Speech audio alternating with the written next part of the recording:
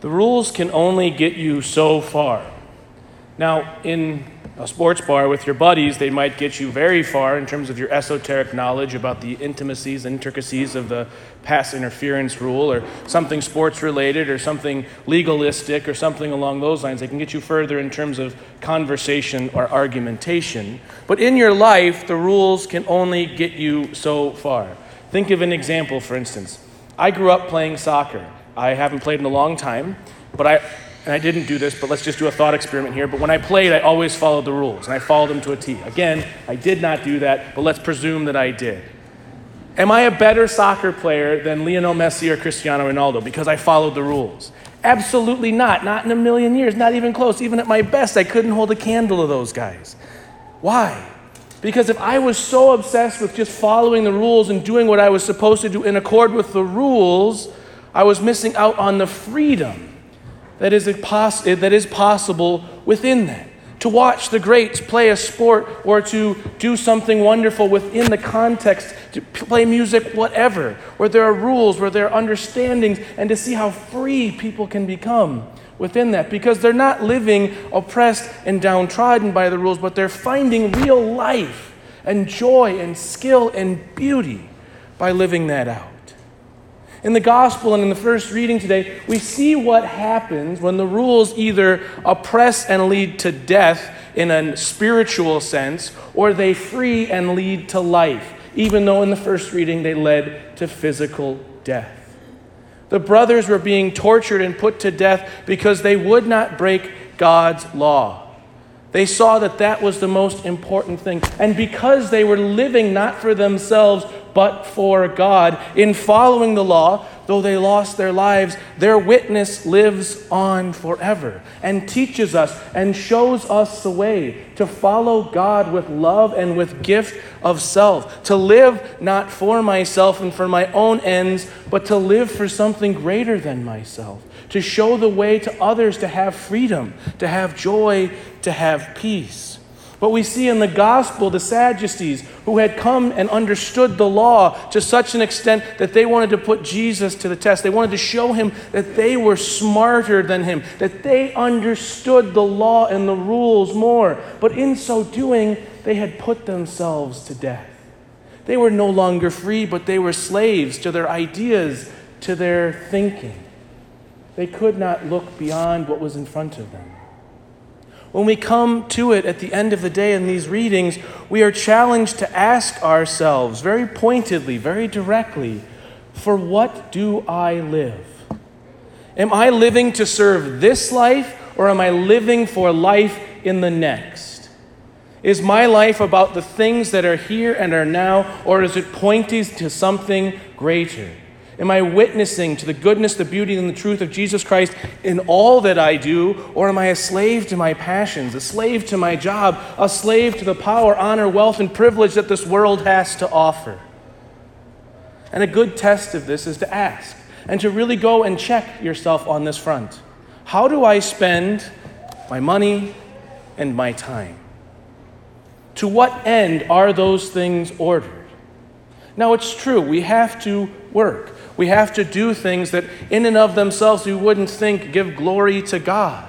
But our mindset can be all the difference in the world, regardless of what our career is, regardless of what our job is, regardless of how we spend our time. If we do it with a desire to love and to serve, to honor God, to build up those in our lives so that we can point them more to heaven, regardless of the task at hand, it can be glorified, it can be magnified, it can be a witness to the truth, beauty, and goodness of Jesus Christ. But if it's about me, the here and now, and taking, and rather than giving, we become more and more enslaved. Enslaved to our passions, enslaved to the desires of this world, enslaved to our possessions. But as Jesus said in the gospel, God is not the God of the dead, but of the living. He desires for us to live, and to live with reckless abandon. In John 10:10, I came so that you might have life and have it to the full.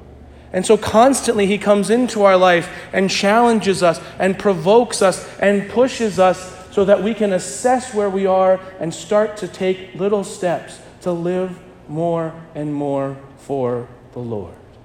To give more and more and more of our time, talent, and treasure for the building up of His kingdom, for the service of our brothers and sisters in need, for the well-being and maintaining and the proclamation of the kingdom of God. And every year, we are challenged as members of the Archdiocese of Indianapolis to support that work of building up the kingdom, of serving the poorest of the poor here in the Archdiocese through the United Catholic Appeal. And this weekend, we're launching the United Catholic Appeal here in the Archdiocese. And I just want to say this, right? Whatever gift you're able to give is worth it. Money is a finite thing. But to simply just give a little of your time, of your talent, of your treasure, is to start living more and more for the Lord. To give what you can, and then to give what you are able, and then to give with abandon. This is the whole goal of our life, in every single aspect. To use what the gifts we have in service to the other. And through the United Catholic Appeal, here in Bloomington in particular, we are blessed to have two wonderful things. The first is Catholic Charities here in Bloomington. Catholic Charities here in Bloomington provides mental health services to the poorest of the poor, who are oftentimes those who are most affected by mental health and instability issues, but the least able to get those services. And yet here in Bloomington, through Catholic Charities office, we have this wonderful gift to the people here, not only in our parish, but here in Monroe County, to serve them with services they otherwise could not receive. And that is because of your generosity through the United Catholic Appeal.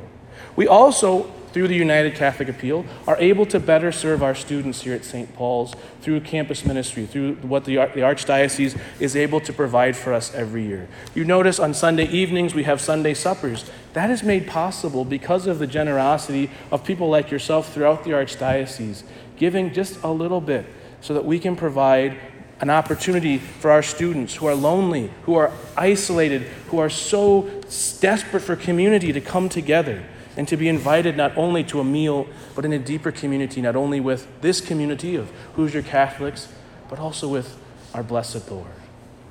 In the end, though, whatever gift you're able to give, big or small, the most important gift you can give is prayer. In the second reading, St. Paul said, "Pray so that the word of the Lord may speed forward and be glorified." At the end of the day, this is the reason we're all here. This is what God has in store for each of us. For each of us to become vessels of His Holy Spirit so that we can proclaim His word and bring His word out into the world. And we need prayer in order for us to do that. Whether we as a church are providing social services or providing the Eucharist, it is all so that the Word of God might speed forth and might be glorified in every place on this world, in this community, in our very hearts. Again, going back to the gospel, Jesus said at the very end there, He is not the God of the dead, but of the living.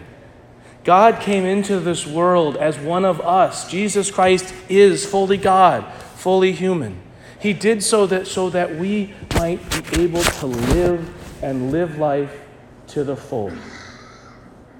Do you live for life, or do you live for death?